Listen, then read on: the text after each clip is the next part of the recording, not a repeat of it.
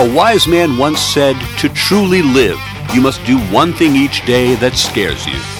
Congratulations! You're listening to The Ron Van Dam Show. Scary, huh?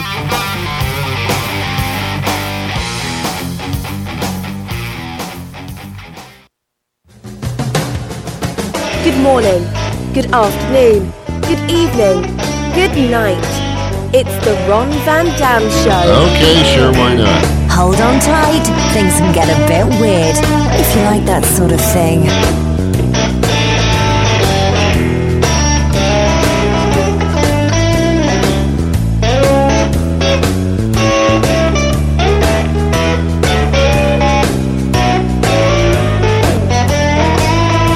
Hey, welcome to the program. I sound upset, don't I? Welcome to the program. It's the Ron Van Dam Show. Thanks for coming. Come on, group hug. There you go. That's what we needed. Hey, how you doing?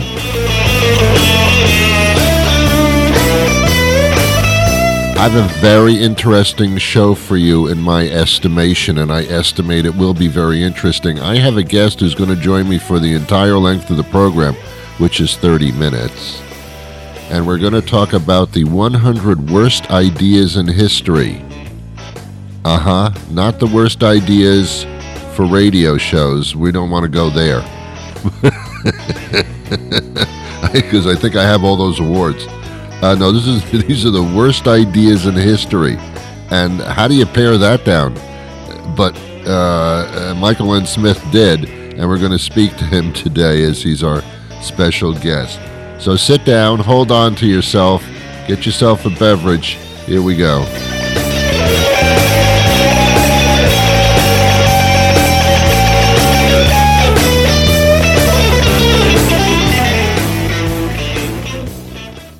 Michael Smith is the founder, executive producer, and creative director of Beard Boy Productions.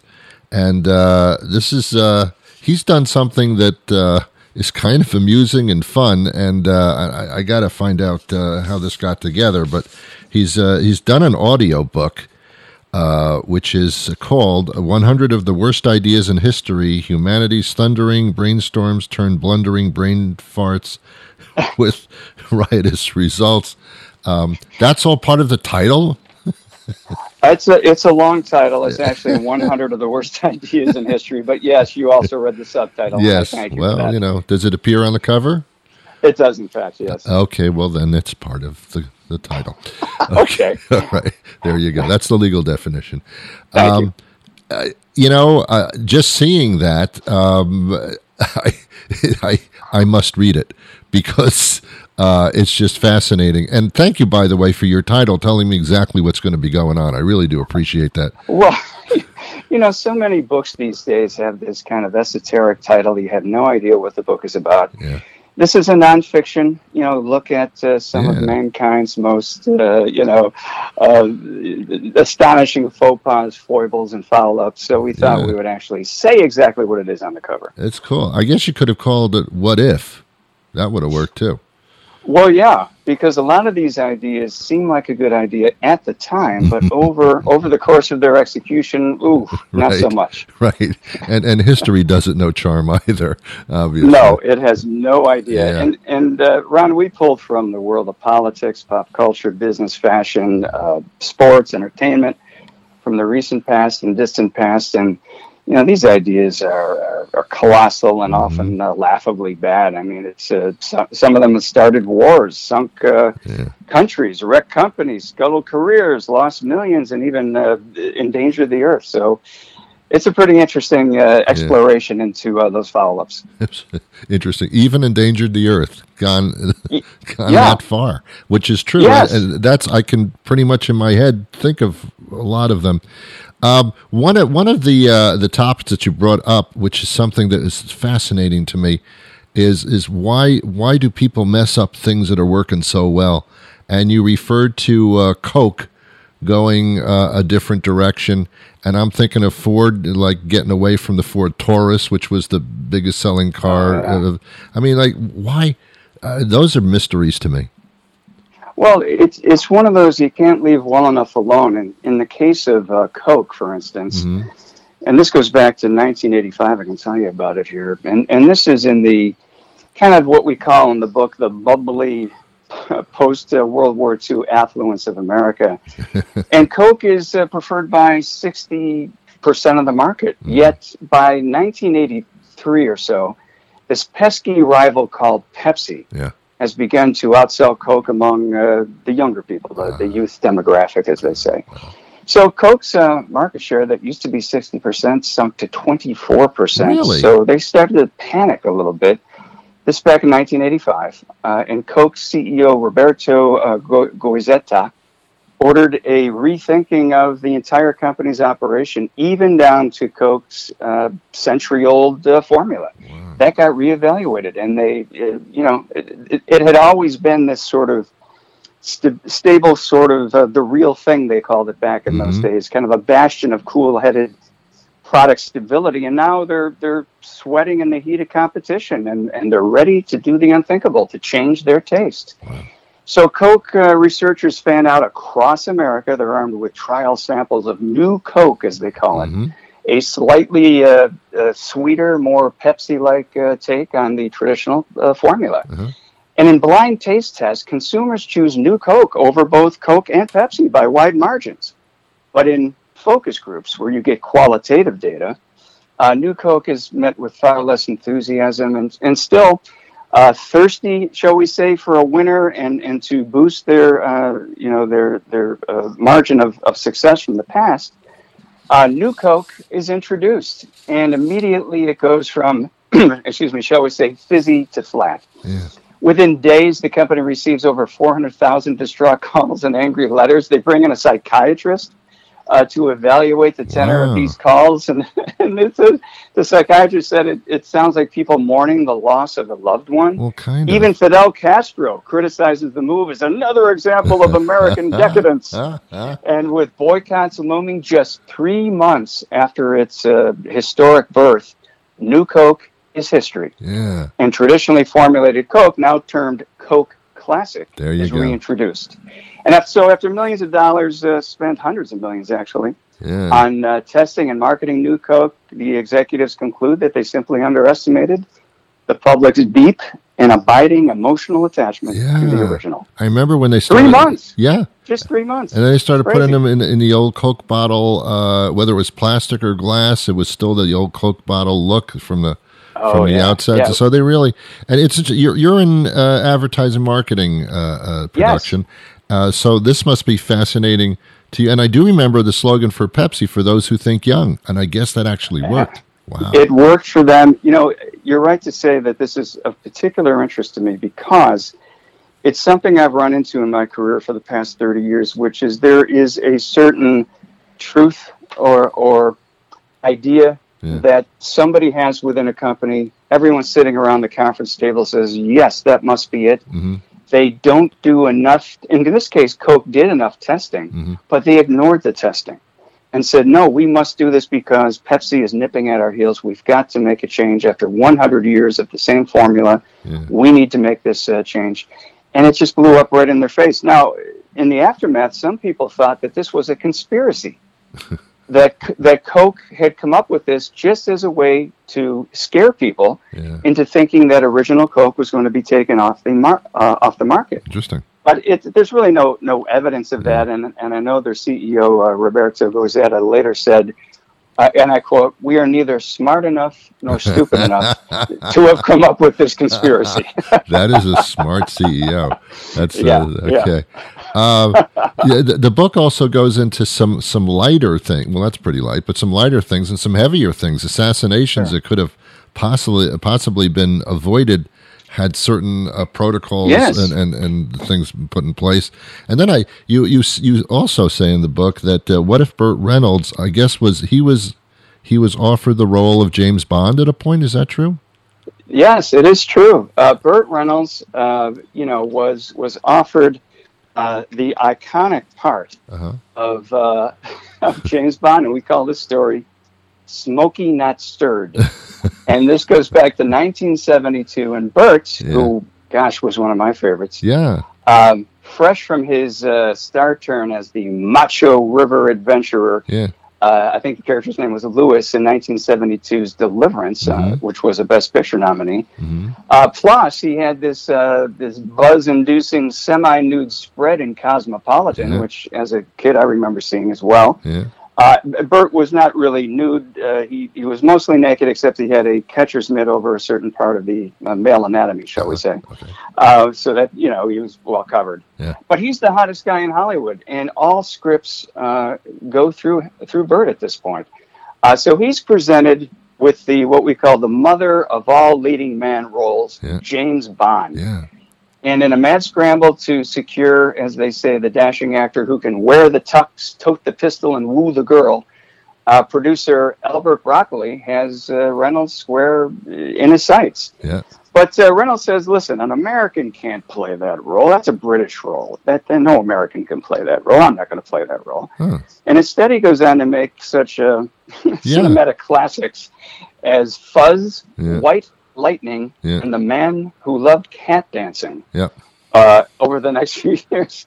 And so the jilted, I don't know if it's broccoli or broccoli. I say broccoli. It is broccoli, actually. It is broccoli. Yeah, broccoli. Who actually did. Yes, that's true. Yeah. That is true. They invented broccoli. Yeah. So instead of Reynolds, they go for the savoir-faire, tongue-in-cheek Roger Moore. Yeah. To carry the Bond tradition forward, which is $1 billion bonanza that lasts 12 years. And in that time, Burt flexes his diminishing star power to make such forgettable flops as Gator, WW, and the Dixie Dance Kings, and 2 Smokey and the Bandit gems. Yeah. So, I mean, not even close to what the Bond series. Not even close. So he says later on that he wakes up, he would wake up in the middle of the night and just say to himself, Bond, James Bond, and go back to sleep in a cold sweat. And he regretted it right up until his death. And he should have. Recently, he never took that role. That would have been incredibly entertaining. I would have loved that. He would have been great. All right. Then we talk about assassinations that didn't necessarily have to happen if something small had occurred to prevent them. We've got one here called The Confused Chauffeur Starts a World War. This is a very interesting one. This goes back to 1914, and it involves let's call it a tinderbox area of the world, Serbia, Croatia, Bosnia, the former Yugoslavia. And it's an area the U.S. has been involved with over time, but especially in the 1990s. But anyway, this goes back to 1914. So Archduke Franz Ferdinand, who is heir to the throne of the Austro-Hungarian Empire, which now controls this region, is parading through the streets of Sarajevo with his wife in an open-air limousine. And at the parade is a group of Serbians known as the Black Hand. Now, you hear that name and already you know it's not good, right? The Black Hand. Doesn't sound good. And they do not like Franz Ferdinand. They don't like anything about the Austro-Hungarian Empire lording over their territory. So they get together and they make some bombs. And yes, back in those days, you had bomb throwers. Really? Today that's a euphemism for anyone who takes a verbal pot shot at somebody. But back in 1914, you had guys who would gather up in a garage and make bombs and intend to throw them at people. So the Black Hand makes a bomb, and they're at the parade, and they toss it at Franz Ferdinand as his motorcade passes. It misses him, but it hits some of the spectators who are standing along the parade route and injures about 20 to 30 people. So out of the goodness of his heart, good old Franz decides later that day to visit these victims of the bomb blast in a nearby hospital and offer his support, condolences, whatever. And here comes the bad idea. So he instructs his limo driver to head for the hospital. The problem is the limo driver doesn't have a clue where it is, and there's no GPS or anything back in those days. Right. So the driver doesn't know where he's going. He takes a wrong turn, and he comes to what is essentially a dead stop on a dead-end street, and it's in front of a sandwich shop. Inside the sandwich shop is one of the would-be assassins from earlier that day, one of the bomb throwers. He's in there, he's chewing on a sandwich, like a Subway place, and he looks out the window, and to his utter astonishment, he sees Franz Ferdinand sitting at a dead stop right there in front of him. The guy he was trying to get earlier that day is right there in front of him. So rather like Dirty Harry, if you remember the movie where he's got a hot dog in one hand and a Magnum in the other. He walks up to the car and sadly shoots both Franz Ferdinand and his wife and kills them both. And that assassination lights the powder keg that starts World War I. 24 million casualties in that war. So that one wrong turn responsible indirectly for 24 million casualties. Wow. Now that's something. That's bad timing on somebody's part. Yeah. And it's the limo driver's fault. I always blame either the butler or the limo driver. That's what they say. Now, the limo driver did it. It's the book is fun, but now here's the twist. You've made this into an audiobook. And why did you go that direction? Because I'm one of those rare authors, I suppose, who is experienced in video and audio production. I've got a lot of people. We're in Southern California. We've got a lot of friends who are voiceover people up in Hollywood. So we brought them into the fold. We added some music and sound effects. Both my co-author Eric and I read some of the stories. I've got other voiceover people acting out and doing impressions and reading other stories. So it just made it, to me, a more entertaining presentation than simply the usual audiobook, which is a novelist standing in front of a microphone and reading it, which goes on and on forever. I thought it would be more interesting. We're trying to breathe... Ron, we're trying to breathe new life into history. We know, for example, in schools, it's hardly taught these days. It's hardly, and the old adage is very true, that if you don't know history, you're damned to repeat it. Yes. And you see the same mistakes being made over and over again in history, and it doesn't have to be that way. And history can be interesting. It can be engaging. Yeah. It can be instructive to a young mind, in particular, if it's not simply the usual recitation of dead guys and dates, as they call it. And this tends to not do that. Your point is well made. I remember going to school, grade school, middle school, whatever you call that thing.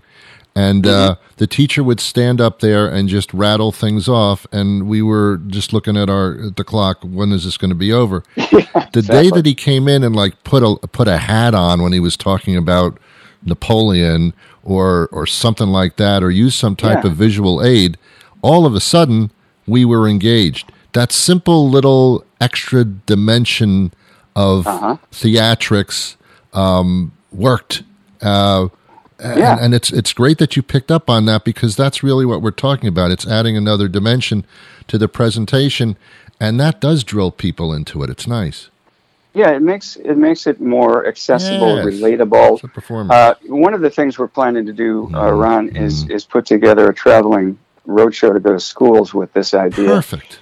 And add visual representations. Perfect. Let it be interactive with asking questions, and being able to see that these are individuals who yes, had these ideas, and maybe they went wrong. We also have a section in the book, "Bad Ideas Gone Good," where it started out as a bad idea, but actually ended up being good. I guess it works the other way around. But the idea here is to make it so that the individual watching, whether it be a middle school kid or high school kid, look at it and go, oh, that person is kind of like me. I have those thoughts or feelings sometimes too. So I'm going to listen, and I'm going to learn, and I'm going to maybe laugh along the way and be entertained. That's nice. So that's our goal. We're also donating audiobooks and printed books to schools locally here. For every sale we make, we give a book to a school. So we're doing our best. Is it a commercial enterprise? Sure, we'd like to sell books, but we also want to see if we can reinvigorate history learning throughout our area. Yeah, I mean, there's one thing you said that I question these days. It was true, but now I'm not sure that if you don't know history, then you're doomed to repeat it. And unfortunately, we seem to be repeating it even though we're familiar with it now. And I could give you a lot of examples of that, but I'm sure I don't have to. Oh, well, I think you're right about that. Yeah. So I guess that's ignorance in the broadest sense of the word. In other words, knowing it and then ignoring it. as opposed to never knowing. It's a question right? of what you do with information. I think so. I think that's definitely the case. Yeah. And isn't it important these days that we try not to keep repeating the same mistakes over and over again? Yeah. So, that's what the book's about. There you go. Yeah, I'm still eating clams in months that don't end properly. So. Well, that sounds like a very personal thing. We should take up on another call. Well, it's helped me lose weight under short periods of time. So, anyway. Well, do we have time for one more? Yes, please. I've got a couple here. Please. Let me tell you one. We're on the radio, so this involves a radio personality. Alrighty. And we call this one. This is under the chapter Major League Stupidity. And it's a sports section, of course. And this one is called Disco Inferno Singes the White Sox. So it's July of 1979, and I guess I don't mind telling you, Ron, that I remember this one because I'm old enough to remember it. But we're at the high point of the platform shoe and polyester leisure suit era known as disco. Yes, sir. And as popular as disco was, in fact, I was a club DJ back in New York during this era. Lots of people hated disco and the whole look at me disco attitude, especially diehard sports fans. So enter a wild child Chicago disc jockey, Steve Dahl. And he comes up with something called Disco Demolition Night. And here's how it works. You got to hear this. For just 98 cents plus a vinyl disco record, you get into a Chicago White Sox baseball doubleheader. And between games, Dahl collects the records and piles them up in the outfield, then uses explosives to blow them to smithereens. Now, that's not enough problem, but here's the real problem. Upon detonation, a crater forms in the outfield, vinyl shards fly through the air like shrapnel, a fire erupts, and fueled by booze and, shall we say, other stimulants, the disco-despising stadium crowd then spills onto the field. People out in the parking lot jump the turnstiles. Soon a full-scale riot is raging on the infield with fans wrecking batting cages, gouging the infield turf, burning banners. Scores of people are injured. Hundreds are arrested. Detroit Tiger manager at the time, Sparky Anderson, takes one look at the mayhem and refuses to allow his team onto the field for the second game of the doubleheader. Good. And the White Sox are forced to forfeit the second game, marking the last time in history an American League team is dealt an automatic loss. But this, Steve Dahl said later, I killed disco, and this event did it. He was very proud of it, even though it was complete mayhem and disaster. Yeah, I wish he would have chosen a different form of music. But anyway, I saw a documentary about the Bee Gees, and apparently I did too. That apparently ruined their climb to fame, and disco started fading, and that was where they were at the time. But they had bounced back into other forms of music. But yeah, it was that serious and that hated really during that time, which is amazing in itself. If you think about it, Ron, disco was only around, and again, unfortunately, it fell during my time as a DJ in clubs. I would rather have been playing the Stones and Beatles and stuff like that. But disco was really only popular from 77-ish to about 80, maybe 81 if you're really pushing it. Yeah. So the Bee Gees putting all of their chips in that direction, going all in it was a mistake. On disco, it did benefit them in the short term. If you remember, the soundtrack from Saturday Night Fever was, at the time, the biggest selling album of all time, and they had a lot of songs on it. But you're right, it pigeonholed them as a disco band, and they didn't really recover after that. I think Barry Gibb is still kicking around, but unfortunately his two brothers are gone. Yeah. But it brought out their biggest talent of all, which was songwriting. So that there you go. They were good songwriters for sure. No question about it. Yeah, I wish they would have gone for a different form of music that apparently is still around today, and I don't really care for it. But anyway, violence is no way to solve our musical problems. But yes, you don't blow it up. No, you don't blow it up. You sit down, you talk about it, you try to come to compromise. You don't blow it up. That's correct. Did you have another example? I do. I have a this one goes back in history a little further, and we call this one the President's scandalous embarrassment, if you pick up my unsubtle and crude meaning on that one. Do. And this gives Crack of Dawn a whole new meaning, Ron, because each morning, President John Quincy Adams sneaks down to the Potomac and undresses, and he proceeds to skinny dip. Hello. With the ducks and the geese, all the while, as we say, naked as a jaybird. A newspaper reporter named Anne Royal hears about it, and she hides out in the Potomac's foliage and catches the unsuspecting president in the buff. Oh. So this is all true. She takes his clothes and holds them ransom until he agrees to grant her a long-awaited interview. Oh. And he gets his clothes back, and she gets the interview. And she doesn't mention his, shall we say, ballsy morning escapades.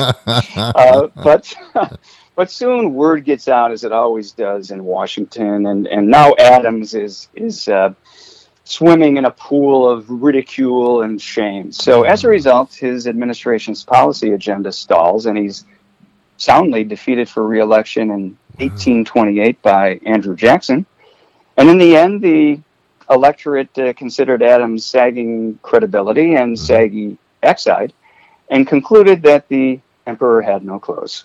So, both, by the way, as a cherry on top of that cupcake, both Benjamin Franklin and later Teddy Roosevelt were also said to be big fans of skinny dipping. And I'm not sure your audience wants to have that mental picture in their mind as they go through their day, but that happens to be true. Wow. It's funny.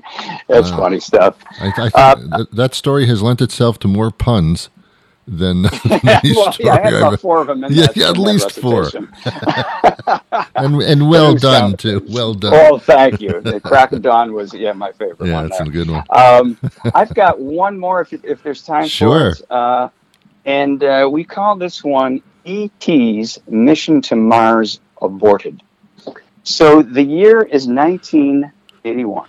And this bad idea comes from the chocolate-covered nuts, as we call them, at Mars Incorporated, the candy people. Are you still doing the pun from the previous story?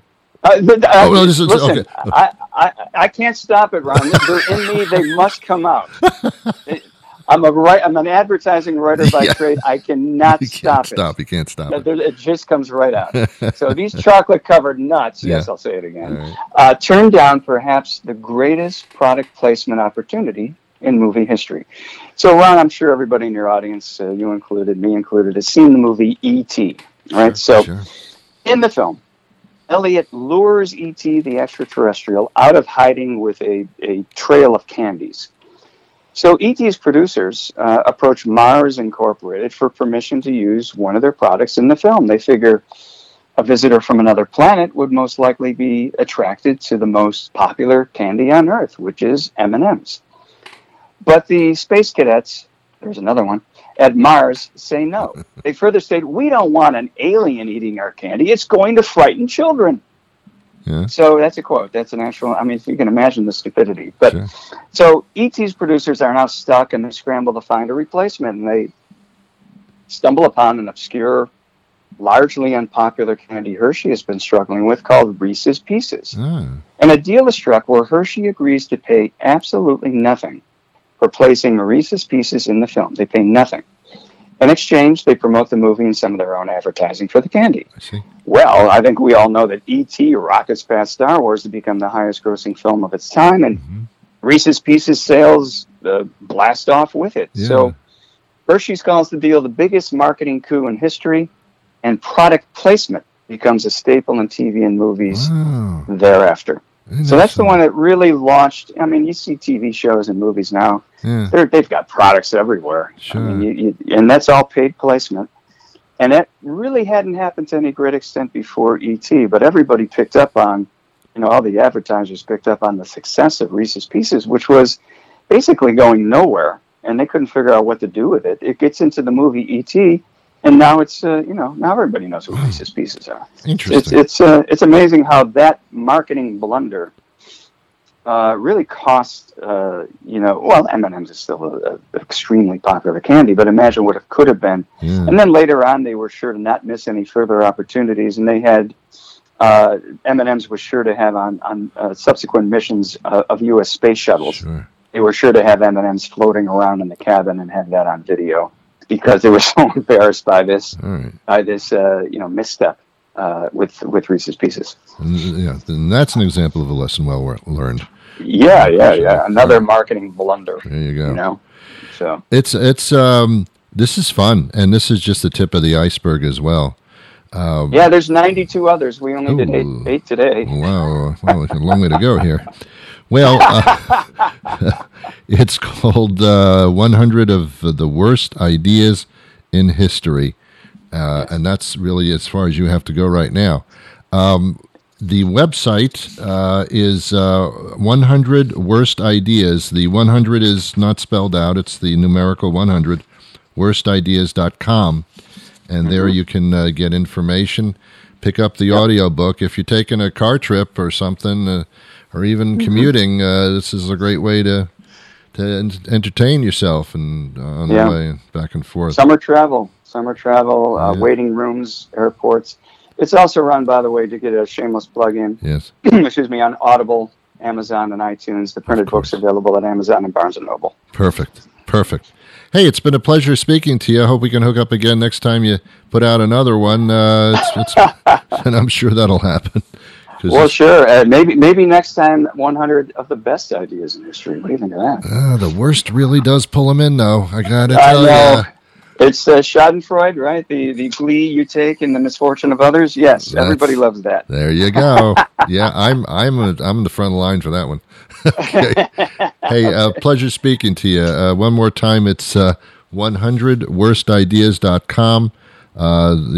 Pick up the audiobook. It's no reason not to. Well, that'll do it for me today. Thank you to my guest. I'll be back again next time with a regular program where I talk incessantly, that kind of thing, the comedy kind of sarcastic tinge on everything. Yeah, I'll do that next time. But for now, have yourselves a wonderful day, and I wish you peace.